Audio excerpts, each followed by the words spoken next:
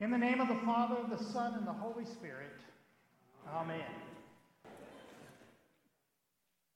Well, I was with the Archbishop Friday night, and he very kindly gave me a book about life on board submarines. I think it's perfectly applicable for this morning. What do you think? Well, thank you for braving the wet and the elements and being with us this morning. Last week we talked about the sanctity of human life, and we talked about the fact that the life of the unborn is precious. Well, this morning I'd like to talk about you. I'd like to talk about the fact that you are precious. Have you ever noticed that the precious things in life very quickly end up belonging to somebody? Now, practically nobody will stoop down to pick up a used candy wrapper. But even 90-year-old grannies will wrestle in the dirt to pick up a $100 bill. Have you ever noticed that there are no empty lots lying fallow along Malibu Beach or Tybee Island, for that matter? Every productive gold mine has an owner, doesn't it? If you're precious, you will belong to somebody. Now, let me invite you to take out this handout this morning. I think you'll find it very helpful. And I think it will help you engage in the very important things that we're going to talk about this morning. So I'd like to start with this question, all right? Who do you belong to? Okay, for all you grammar police out there, that is, to whom do you belong? Okay, but either way, it is a provoking and a thought-provoking question. And I'm sure that we late modern Americans would be quite tempted to say, well, I don't belong to anybody. I'm my own person. I come and go just as I want. I do what I want when I want. Even Jesus, when he challenged the Jews of his own day with a question, they responded proudly, we don't belong to anybody. We are offspring of Abraham, and we have never been enslaved to anyone. How can you say to us, you shall be made free? What was Jesus' answer to them? Jesus said, everybody belongs to somebody. As Bob Dylan put it, it may be the devil or it may be the Lord, but you're going to serve somebody. And human beings are infinitely more valuable even than silver or gold bullion. Irenaeus put it like this. I've given you the quote there in your handout. We are like precious coins. We bear the mark of the one who treasures us up in his storehouse. Well, this morning, we, the staff at Holy Cross, would like to begin a new series. For the next 6 weeks, we're going to explore this wonderful truth that the believer belongs to God. You belong to God. And we're going to look at some of the wonderful implications of this truth that you and I belong to God. If you are precious, you will belong to somebody. You belong to God, and the Bible says that over and over and over again. When God took the Hebrew people for his own possession, he gave them a special designation. In Hebrew, the word is sigolah. His special or personal treasure, or his treasured possession, as it is translated in the ESV Bible. Now look what God says there in Exodus 19:5. We read it this morning. Now, therefore, if you will indeed obey my voice and keep my covenant, you shall be my treasured possession among all peoples. For all the earth is mine. Again, in Deuteronomy 7:6, we read a similar thing. For you are a people holy to the Lord your God. The Lord your God has chosen you to be a people for his treasured possession out of all the people who are on the face of the earth. In our psalm this morning, Psalm 135, it's the same word again, Sigalah. For the Lord has chosen Jacob for himself, Israel as his own possession. You are God's special treasure. Just let that sink in for a moment. You are God's special treasure. If you were a great king in the ancient world, you might have many treasure houses and storehouses throughout your vast empire. But if you were his treasured possession, if you were his Sigalah, then you would be kept in his capital city, in his own household, guarded by his own household guard. Think about it. When God rescued the children of Israel through the Red Sea, all the world belonged to God, didn't it? God owns the cattle on 1,000 hills and all the little taters under them. All the peoples of the world were and are God's. But to and only to his chosen people, he said, "You are my chosen possession. You are the most important thing I own."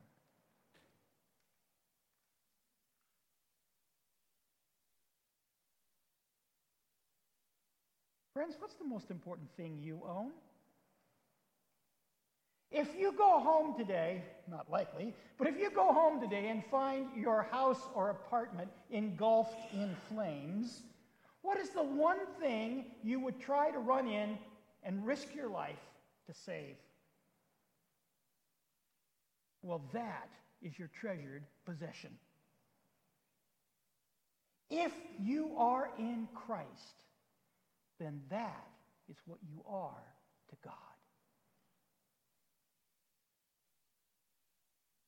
As a believer, you are connected to God as a precious sheep to a good shepherd. The good shepherd will lay down his life for you. Jesus said, "I am the good shepherd. I know my own, and my own know me, just as the Father knows me, and I know the Father, and I lay down my life for my sheep." Brothers and sisters, who else loves you like that? The children of Israel learned to say in Psalm 95, "Oh, come, let us worship and bow down. Let us kneel before the Lord our Maker, for he is our God, and we are the people of his pasture, and we are the sheep of his hand." But wait, there's more. If you are a believer, then you are connected to God as lover to her beloved. He is your beloved, and you are his. Now, does that sound erotic? It is. Yet, these are not my words. These are God's words. This is his arrangement. It's not mine. God loves you with an intensity and a passion of erotic love. And every act of human sexual love was originally intended to mirror the intensity and the longing and the belonging that God has with us and that God desires from us. Friends, you need to understand this morning that you belong to God. Well, when we frame it in these erotic terms, it becomes evident that, well, something seems to have gone astray here. Let's see if we can explore this a little farther, shall we? Okay, let's start with this idea. You are more than you know. Now, I've given you some verses there, and you can see from those verses that sometimes Scripture speaks of us as two-part beings. A material part and an immaterial part. And sometimes Scripture speaks of us as three-part beings. Spirit, soul, and body. Now, which of these is the more useful way to think about us? Well, we can't solve that question today. Theologians have been wrestling with this question for about 2 millennia. But here is the point. The point is this. Both our material and our immaterial, our spirit, our soul, and our body belong to God. And when we start to think of God in terms of erotic language, our bodily love, do you find yourself getting a little squeamish with those kind of metaphors? Because we tend to think that this part over here, this is the spiritual part of us. And this is the part that communicates and talks to God. But this bodily part over here? Well, okay, fill in the blank. This bodily part, well, it's too earthly. God wouldn't care about that. It's too shameful. It's too dirty. It couldn't belong to God. Oh, the bodily part, well, it's all about pleasure. And everybody knows God is about being uptight and self-disciplined. Well, that bodily part, oh, that's all about feelings. But in contrast, God is just pure rationale. And that is exactly what was happening with the Corinthian church. In our New Testament text this morning, Paul needed to issue a call to them, to the Corinthians, that they needed to engage with their outward person with the living God. You see, these uber spiritual Christians, they just didn't understand. Now, they were very proud that their spirits engaged with God. They engaged with God in their words and in their philosophical discussions. But the body? God didn't care about that. You see, from their perspective, if all of life were a giant library, then the philosophy and theology books would belong to God. But the love stories and romance novels, well, God wouldn't care about those. And it is precisely this confusion that Paul is trying to address in 1 Corinthians 6. Now, if you're going to read the letter of 1 Corinthians, I'd like to talk about 1 Corinthians for a minute. If you're going to read the letter of 1 Corinthians, you need to understand that Paul is actually responding to either a or to several letters that the Corinthians have written him. And throughout the book, he quotes what they have written to him. And then he goes on to say, well, let's take a minute to talk about that, shall we? So in 1 Corinthians 6:13, the Corinthians apparently had written him, food is meant for the stomach, and the stomach for food. In other words, hey, look, Paul, we're believers, but we are not prudes. Bodily functions are just that. They're just bodily functions. The stomach is for food. So what? Truth is, they are being a bit disingenuous here. For what the Corinthians really meant was this. The stomach is for food, and the bodily sexual organs, well, they're for sex. So does Paul agree with them? Well, sort of. He says, yes, indeed, bodily functions will eventually pass away. And that's what he means when he writes, and God will destroy both the one and the other. But then he says, as to that little part you're not talking about, look at his words real carefully. The body is not meant for sexual immorality, but for the Lord, and the Lord for the body. Now, you can almost hear the astonishment in the Corinthian voices. Come on. Really? It's just sex. What's the big deal? Who cares?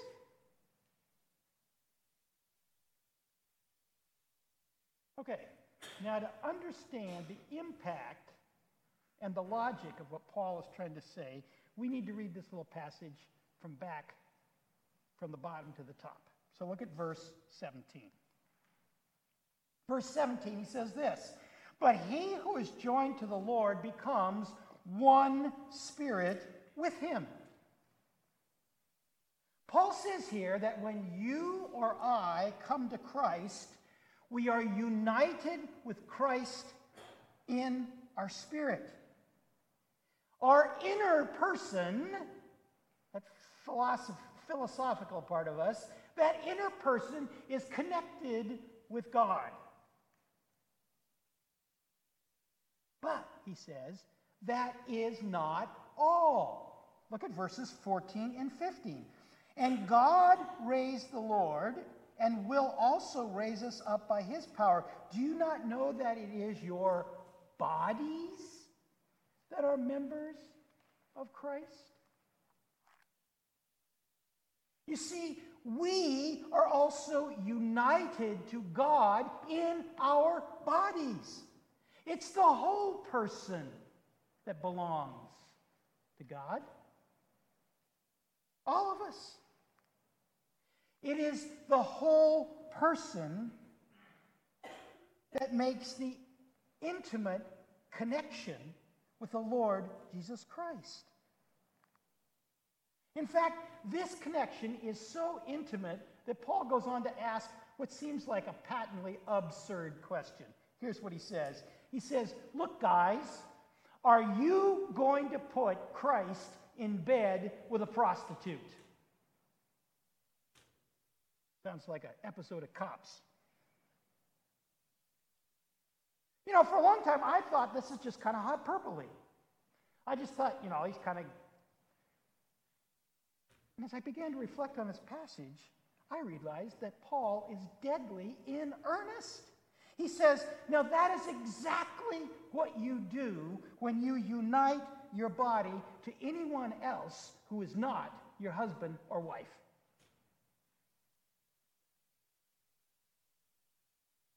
Verse 18, "Flee from sexual immorality. Every other sin a person commits is outside the body, but the sexually immoral person sins against his own body."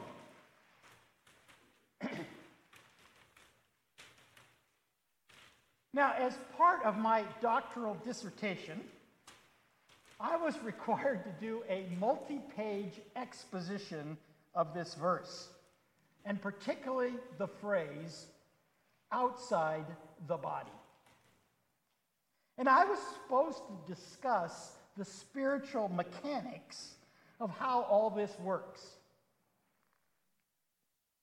I was a dismal failure then. And folks, I still cannot explain this.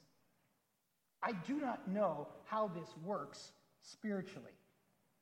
How is it that this body that you and I have, which you can see, can be connected to the body of Christ, which you cannot see? And connected in such an intimate way that when I sin with this body, I'm taking the body of Christ and I'm bringing him down to be a sinner. Wow, I don't know. That all remains a mystery to me. But this I can tell you, though I don't understand how these spiritual mechanics work, I do know they depend on this fact. And it is a fact that every believer here knows intuitively in their heart. Verses 19 and 20, "You are not your own, for you were bought with a price. So glorify God in your body."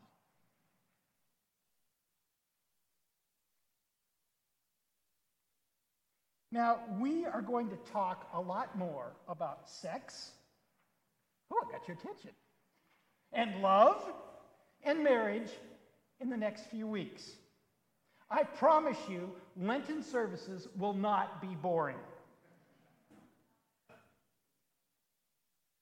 But for this morning, I want us to think about what Paul is saying in verses 19 and 20.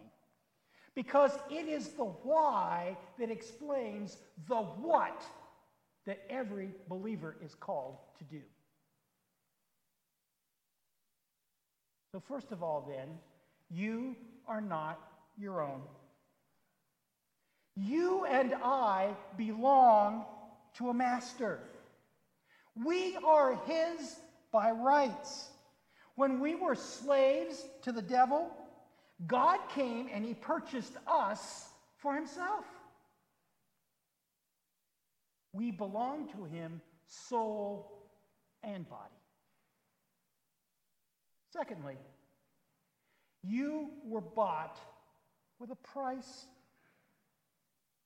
You're not some sniveling slave. You're not chattel. You're not booty. You're not outcast from some Bataan death march. No. You were bought with an exceedingly high price. Therefore, thirdly, we were purchased with the precious blood of Christ, and therefore we are a precious, precious possession. Is that how you see yourself this morning? Or just a pile of atoms? In fact, you are the most treasured possession of your master. Fourthly, then, you and I are not under compulsion. We belong to him, but he does not compel us with threats and punishments to obey. In fact, you're the freest slave that ever walked on planet Earth.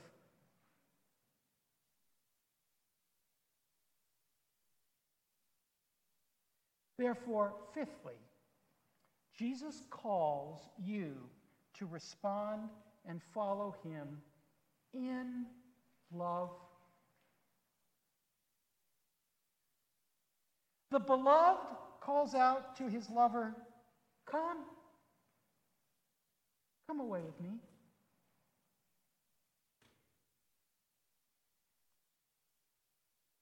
And finally, you are invited, not coerced, but invited to love and to worship and to glorify him.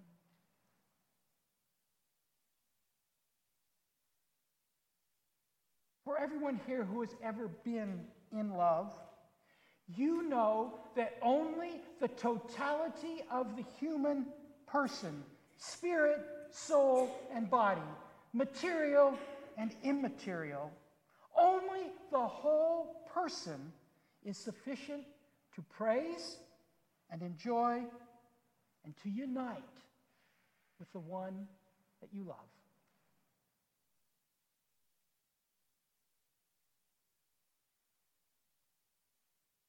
So friends, how shall we respond to our beloved this morning? Do you belong to him, soul and body?